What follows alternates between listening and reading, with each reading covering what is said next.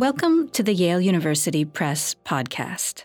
I'm Jessica Holohan, and today I have the pleasure of talking to Diana Tuite, the Katz Curator of Modern and Contemporary Art at the Colby College Museum of Art.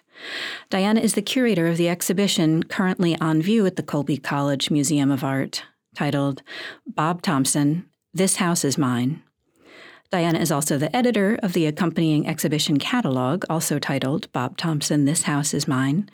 It's a beautifully produced book that features writings by more than a dozen contributors, providing a really multifaceted reconsideration of the life and work of 20th century American painter Bob Thompson. The exhibition will remain up at the Colby College Museum of Art until January 9th, 2022, at which point it travels, first to the Smart Museum of Art at the University of Chicago, then to the High Museum of Art in Atlanta, Georgia, and finally to the Hammer Museum in Los Angeles. Diana, thank you very much for talking to us about Bob Thompson. Thank you so much for having me, Jessica. Let's start with just a brief description of Bob Thompson's early biography, where and when he was born, and how he initially found his way to making art. Sure. To begin, he was born in Louisville, Kentucky in 1937 and was really the baby in the family. His two sisters were over a decade older than him, and his parents relocated when he was a few years old from Louisville to Elizabethtown, Kentucky, where his mother, among other things, worked as a school teacher. His father operated a dry cleaning business, and it was the first Black-owned dry cleaning plant in the state. And by all accounts, a very active, happy, social childhood until at the age of 13, when Bob Thompson lost his father. His father was in an automobile accident, and that came as quite a shock to the family. He began to experience a lot of emotional and sort of physiological sort of trauma from the loss. So the beginnings of some health issues that would remain with him. And it was determined that he would go and live with his sister and her husband back in Louisville. So he was able to find in his brother-in-law kind of an alternative father figure. And it was also, I think, nice to be back in that familiar environment.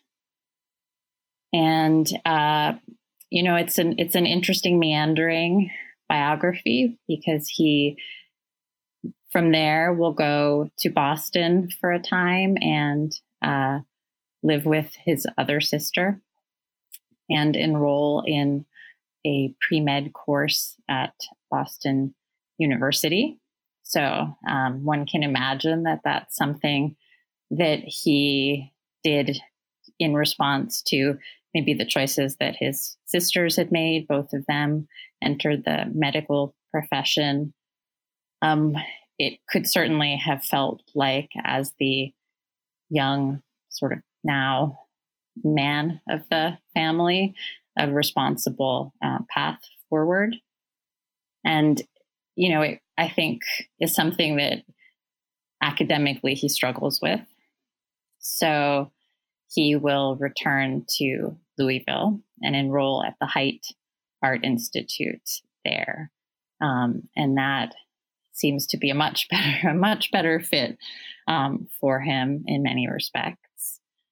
Do we know whether he made art as a younger, before his experience in medical school and subsequent return to Kentucky?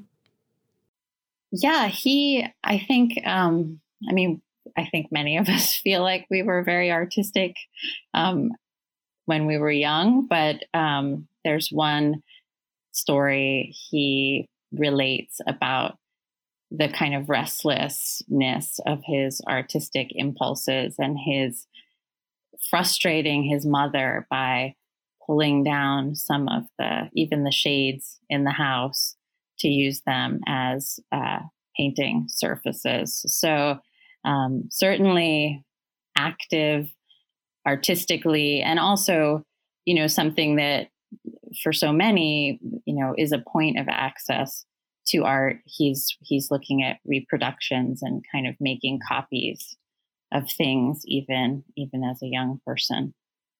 And where does he go from there? So he has a really, a very rich training at the University of Louisville. I mean, there is a sort of incredible art collection there. There are in the faculty scholars of Italian Renaissance art. Dario Covi is one.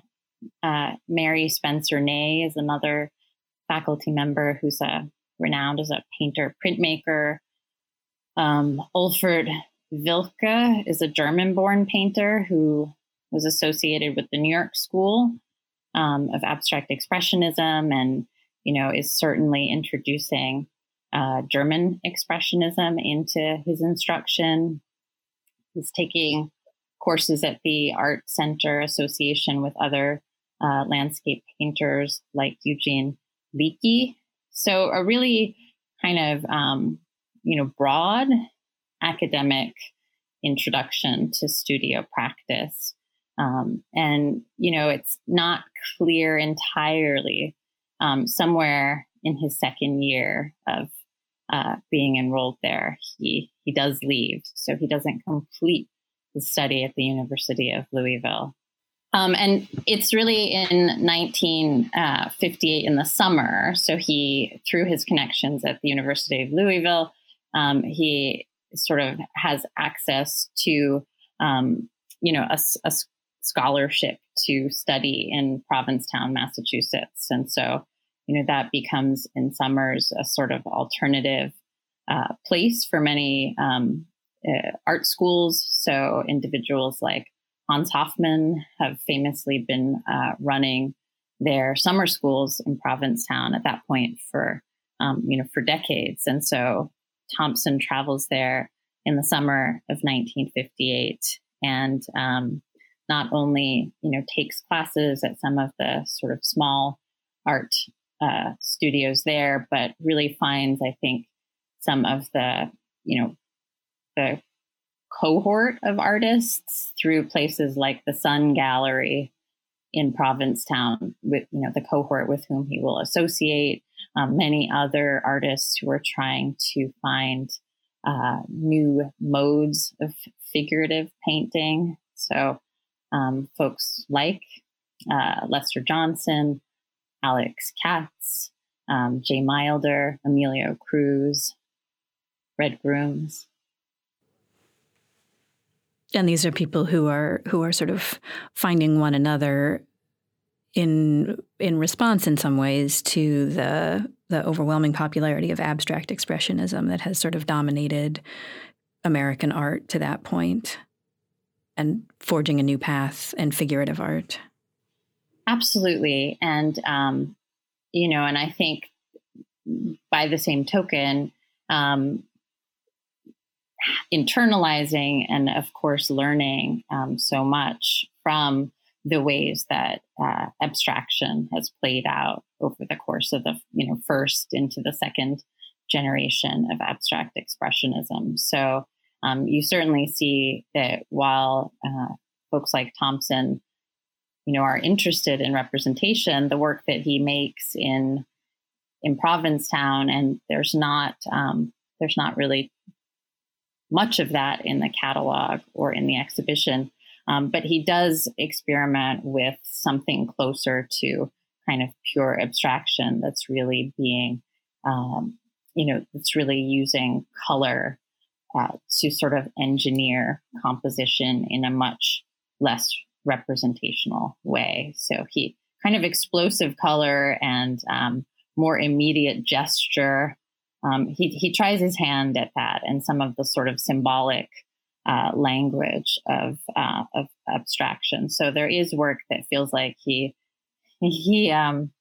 tried a few different things out maybe before sort of resolving to kind of commit to representation. And does he go to New York City from Provincetown? Or is there a step in between there? Well, he goes back to Louisville. Yeah. And then at some point in 1959 has made his way to New York City. So he continues with his classes a little bit more and then relocates effectively to New York City and is for periods of time staying with fellow artists in some downtown studio spaces that they share. One of the other things that the book makes wonderfully clear is the importance of music and musicians in his life at this point. That he really, in addition to finding an artistic community, a visually artistic community, he becomes close with a number of musicians, and the jazz scene in New York is very much central to his life there too. Absolutely. And, he and other folks who he's friendly with, like Leroy Jones, are living downtown in close proximity to a number of these clubs. And Thompson is not only going there and listening, but he's sketching as he listens. And so he's kind of dashing off some drawings of musicians while they're on stage, and befriending them during, after some of these shows. His studio becomes kind of another gathering place for so many of these musicians, and these are relationships that endure. So again, they're individuals like Jackie McLean, who is a jazz musician. They will continue to meet up in Europe, where, whenever these musicians are performing in Europe, and Thompson is living there between 1961 and 1963, a number of them meet up again there. Of course, jazz's popularity in Europe at that time, being quite extraordinary. What opportunities does Thompson have to show his art in New York? Yeah, he is, through his connection with Red Grooms, who is the founder of a kind of alternative art collective called the Delancey Street Museum. Grooms kind of runs the artistic program for that space, and Thompson has what at that point is his first solo New York show. He had a solo exhibition in Louisville in 1959, but this becomes kind of his first solo New York show in 1960. And so this is an important space for really kind of pushing the limits of artistic production. It's a site where Grooms and others really are innovating some of these kind of multimedia theatrical events called happenings. And it's also a space where, what we might call more traditional art like Thompson's is being shown. So that's sort of where he first gets a foothold. Similarly, in a 2-person show at the Zabriskie Gallery, that happens early on. And, it's really only as he's gaining, I think, some name recognition that he leaves for Europe, which is an interesting choice to make at a moment when you are trying to really build your reputation in a place like New York. Do we know anything about how he made that decision or why? I mean, I think there's a lot of desire on his part, really, to kind of make the pilgrimage to see at that point artwork that he finds to be, particularly formative in his thinking. And so some of the great work in collections in the UK, certainly in France, And, ultimately, as various funds continue to come in the way of awards, so he sails over, he and his wife, Carol, and then is able to sort of extend the trip. So they sail to London, and from there go to Paris, and live there for a time. And then with additional grant support are able to go to Spain and to find a place to live and work on the island of Ibiza. And so that becomes home for another year. And so it's kind of an indefinitely extendable trip, fortunately. And he's able to not make it to all the places he would like to visit. But, I think it's interesting to see the paintings that he produces and note, where he would have been able to see things in London. So, for example, one of the paintings he makes after a work by the Italian artist Titian is in a collection in London. And so, there's an ability to sort of reconstruct some of those encounters that he would have had with work that, was not leaving any of those collections at any point. And then tragically, he doesn't, in fact, make it back to the United States from Europe. He gets sick there. Is that right? Yes. So that's on his second trip. So I see. In late, in the fall of 1963, he and Carol return from Spain to New York, and he finds another studio space, live-work studio space. And that's a point at which he was able to bring back a significant amount of work. He had really, I think as the catalog and the exhibition demonstrate, he had really kind of, gone deep in terms of some of his analytical thinking about the artists who, whose work he could see in some depth there. So artists like Francisco de Goya became, quite important to him during his time in Spain.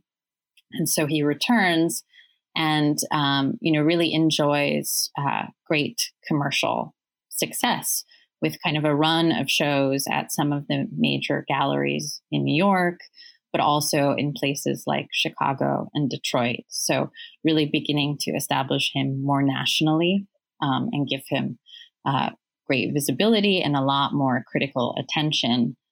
And, again, it's a curious decision, but one can imagine that the pull of Italy is still there for someone like him. And so late in 1965, he and his wife depart, and this time they sort of settle in Rome. And it's in May of 1966 that, really a kind of long-standing series of, health problems exacerbated, in his case, as in so many cases, by, the substance abuse that he, that he had sort of succumbed to for many years. It takes a toll, and he is not sent to the hospital for emergency surgery and has his gallbladder and appendix removed. And then there are a series of, sort of additional complications, it sounds, from the accounts of those who were around him at that point. Like his lifestyle did not adjust in any way. So he continued to live immoderately. And Carol in May departs for Greece. So it sounds like the intention was to go from Italy to Greece, and she's house hunting when Thompson dies. And her letters to his gallerist describe the cause of death as a pulmonary edema, so something like a lung hemorrhage, and his having died in his sleep. And so it really is both unexpected and, I think to those who knew the pace at which he lived and with which he worked, something that wasn't altogether surprising. Well, he was in his late 20s at that point. Right. He was 28. So he was a few weeks shy of his 29th birthday.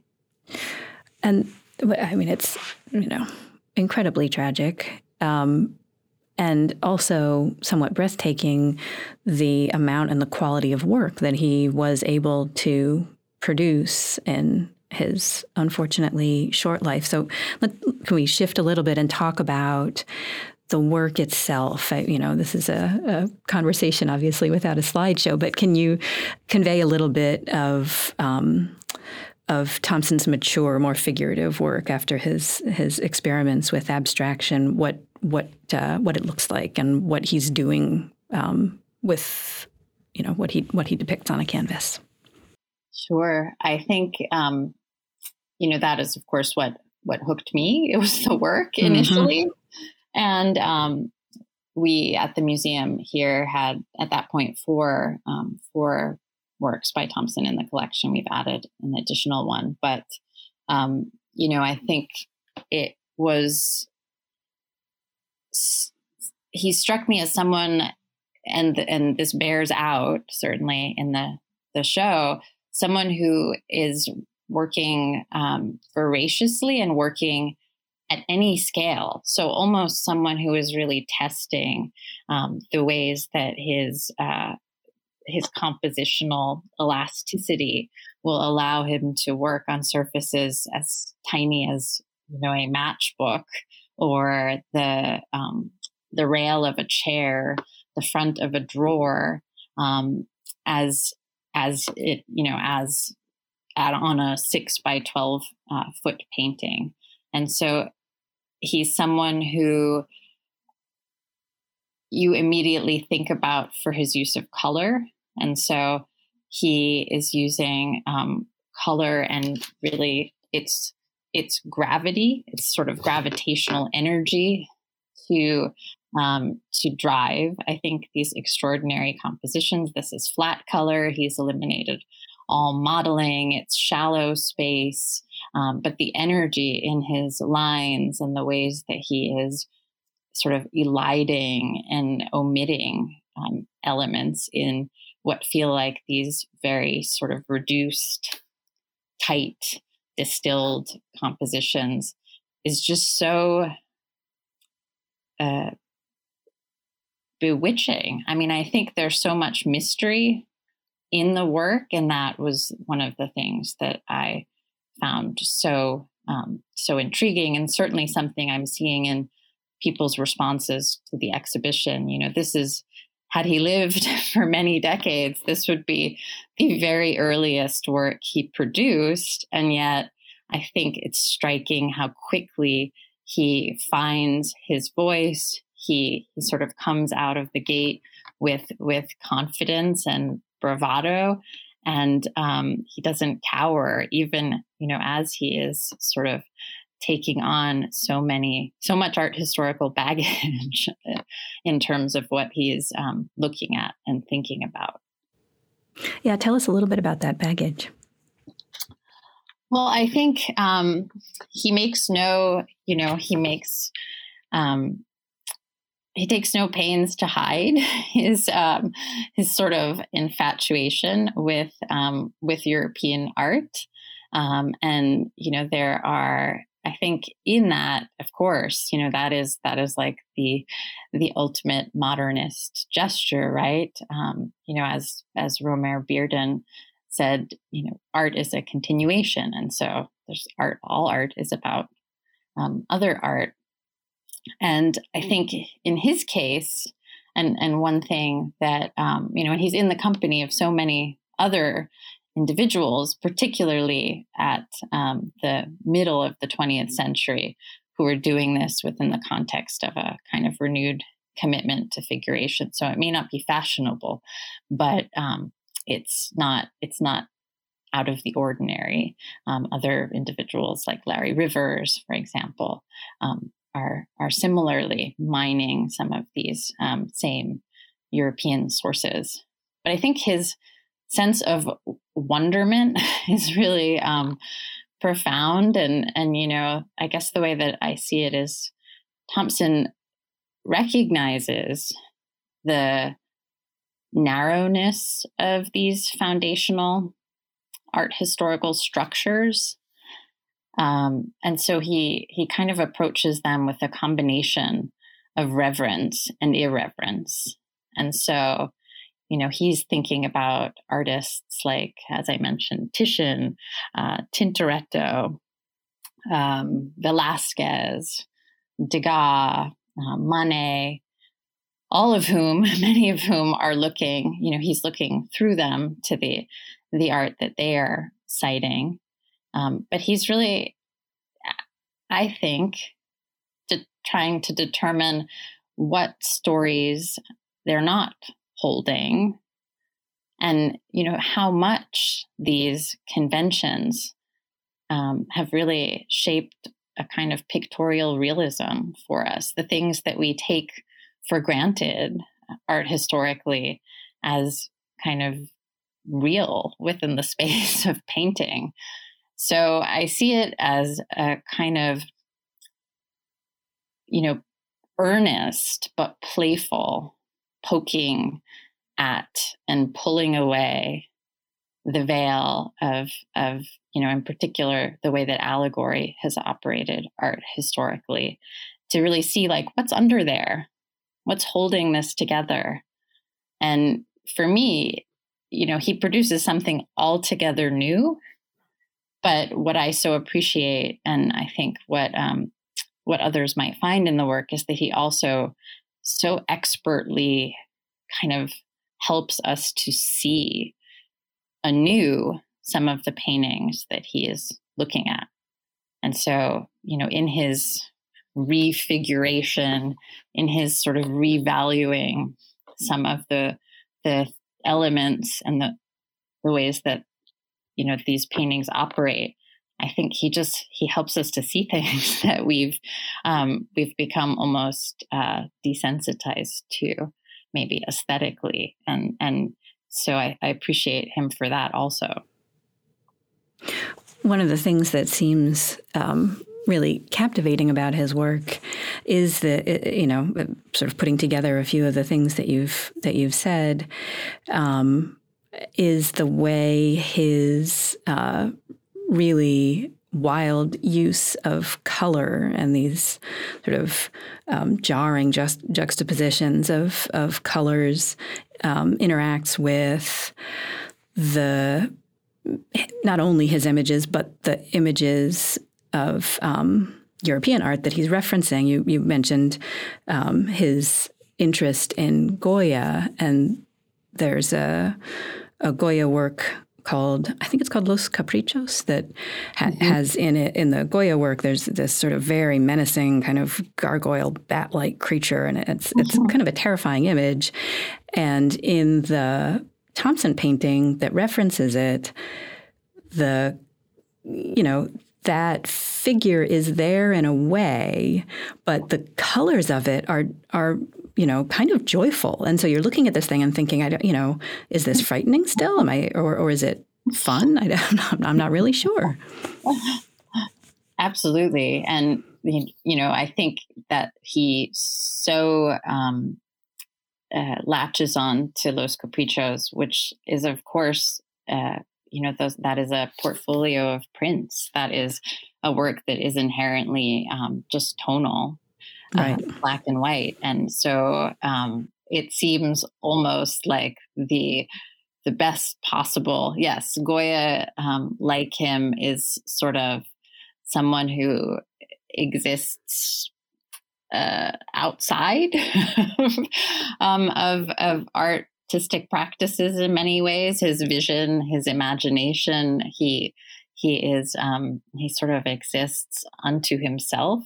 And then this work that offers him kind of infinite possibilities is also one that does not present in color. So it becomes, I think the ways that there are people who look at the work and see, the color operative independent of what it remains sort of intact of any kind of narrative element from the Goya. Goya's prints were, of course, these sort of moralizing vignettes, and so but you can look at the Thompson and you can just see the kind of forces of color now, and the ways that he uses that to, again, kind of bring forward, I think, certain things, and really utterly transform some of the relationships, spatial, the sort of interpersonal relationships and the assumptions that we might make or attach to them become completely different in his hands. So one of the things that the show and the book do really well are to focus on these ways that Thompson is changing the game of the European art that he's so influenced by and is referencing in his work. How can you talk a little bit about how the referentiality of his paintings were discussed and interpreted at the time, when he was alive and showing work? Sure. I think it's of course something of a trap to even try this in that moment. And so many of the critics who are responding to the work, do so by way of analogy to these sources. And there is a kind of a lot of source hunting that goes on, and I think inevitably in broaching some of those comparisons, of course, there's even a sense that the work can't hold up alongside, and so I think the intentions become kind of misunderstood, and so I'm struck by his being faulted so often in some of the criticism for the irresolution of the work, and so the sense that it doesn't necessarily cohere, or you don't. There's a lack of understanding on the part of the viewer, and actually, it's some of the same things that I think people may say now. Arguably, it's what makes it fascinating, and I think the art historian will reflect on this and think about moments like when Manet painted Le Déjeuner sur l'herbe in 1863. Its opacity confounded critics. It was the most vexing thing about this painting. And similarly, Paul Gauguin talked about inscrutability as essential to his art, and this sort of genealogy of artists and artists like the symbolists who believed that art, like music, need not be understood. So he's being criticized, but at the same time following as closely in many ways as possible in the footsteps of some of the sort of great post-impressionist painters. And so, I think there's a perception of kind of restlessness on his part. There is in addition to this sort of perception of the opacity of the work, there are sometimes moments when critics spin that, I think, in a productive way. And so there's one review of the work which talks about the recurring figure of the silhouette in a hat. And, one critic, I think, really lays out the capaciousness of this symbol for Thompson and says that, it's a spectator.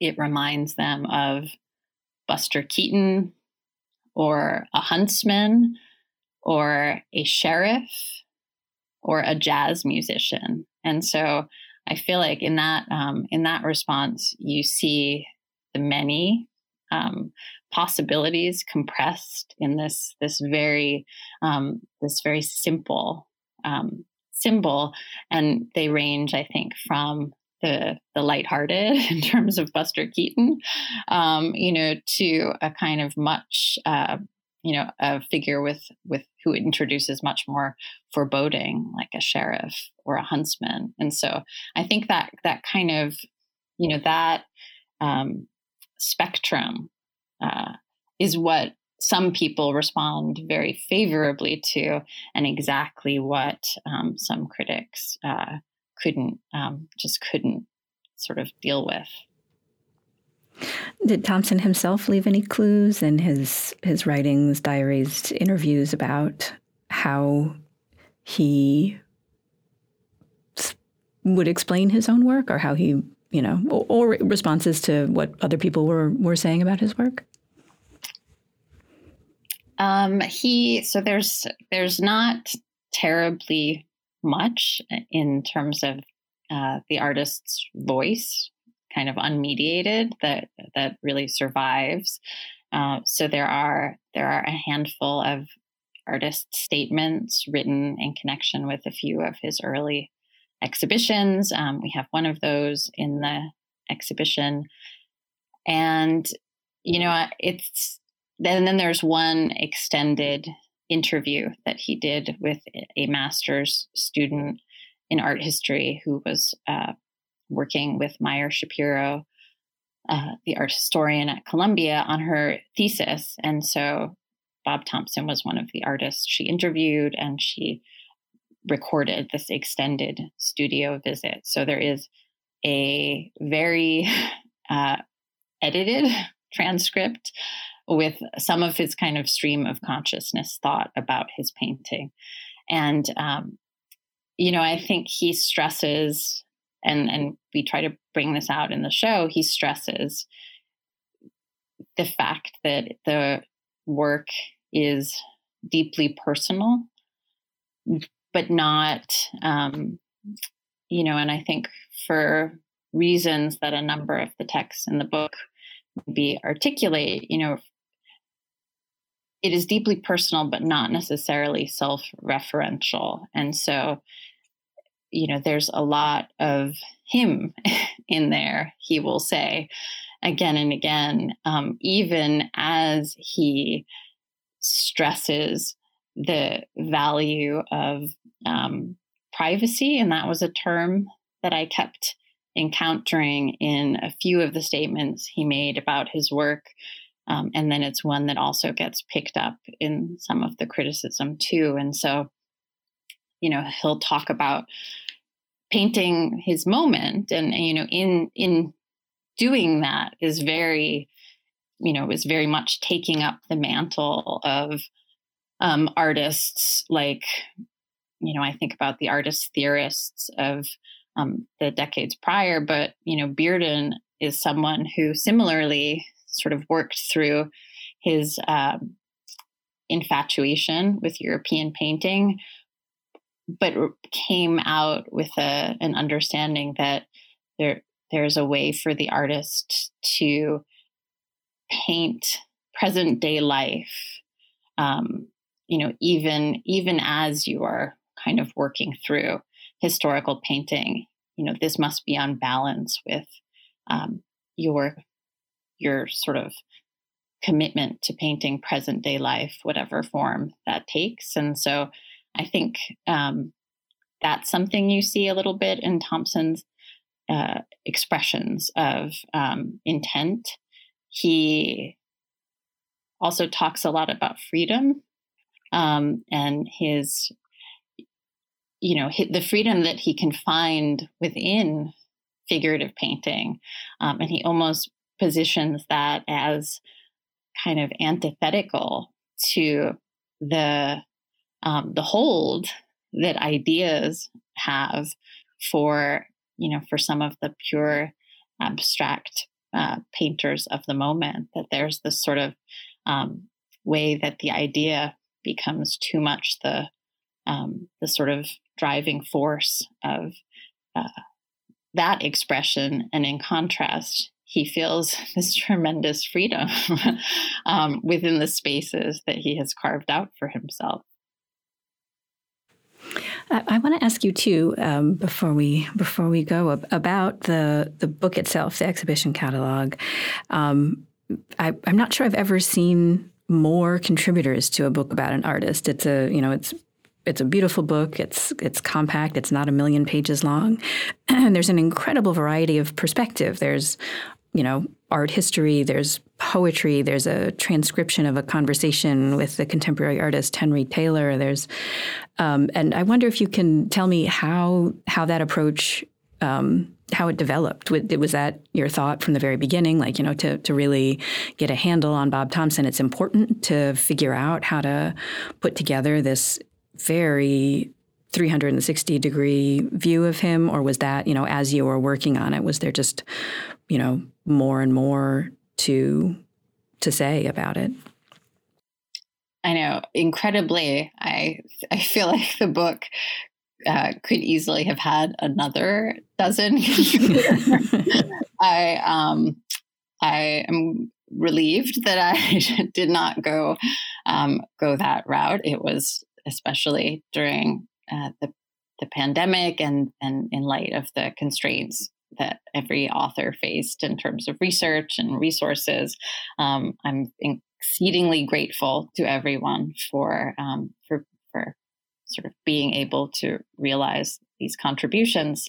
And, I think that the opportunity here in reintroducing or introducing him to new audiences was to really seed a new interpretive community. And so I wanted it to feel like Thompson belongs to everyone.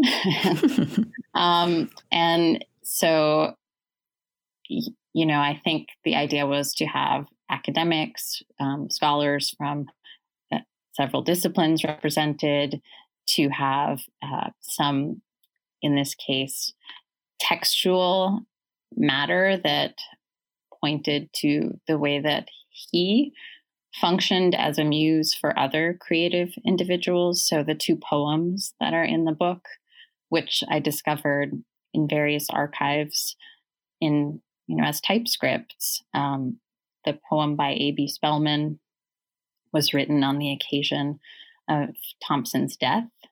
And the poem by Leroy Jones, as he then identified himself, was one from a suite of 5 poems that he wrote and gave to the artist. So it was important to understand the kind of reciprocal influences, I think, that he enjoyed with musicians and writers.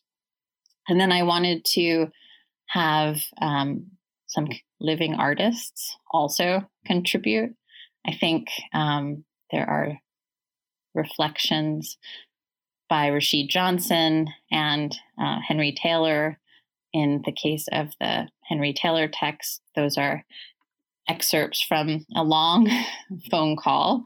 And you really sense the extent to which this artist functions as a reservoir for, for so many seekers, for so many practitioners who are either discovering a shared problem or maybe continuing to find solutions in the work. And so I'm so moved by the way that Henry, in his remarks, talks about Thompson always having been there. I think it's an acknowledgement of the way that his short career, his body of work is just so capacious that you really can find so much within it. And so it's sort of this, there's something encyclopedic even to these, 8 years of painting by Bob Thompson. Another aspect of the catalog, as far as I was concerned, was to think about new possibilities for and new questions to ask of artwork and of the museum. And so I was very excited to be able to include a contribution from staff at the Brooklyn Museum of Art.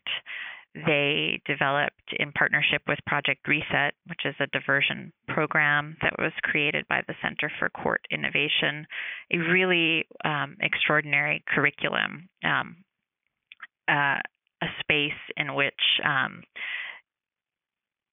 those charged with low-level offenses may instead enroll in an art program, and through conversation and facilitated conversation, really process some of their own experiences therapeutically.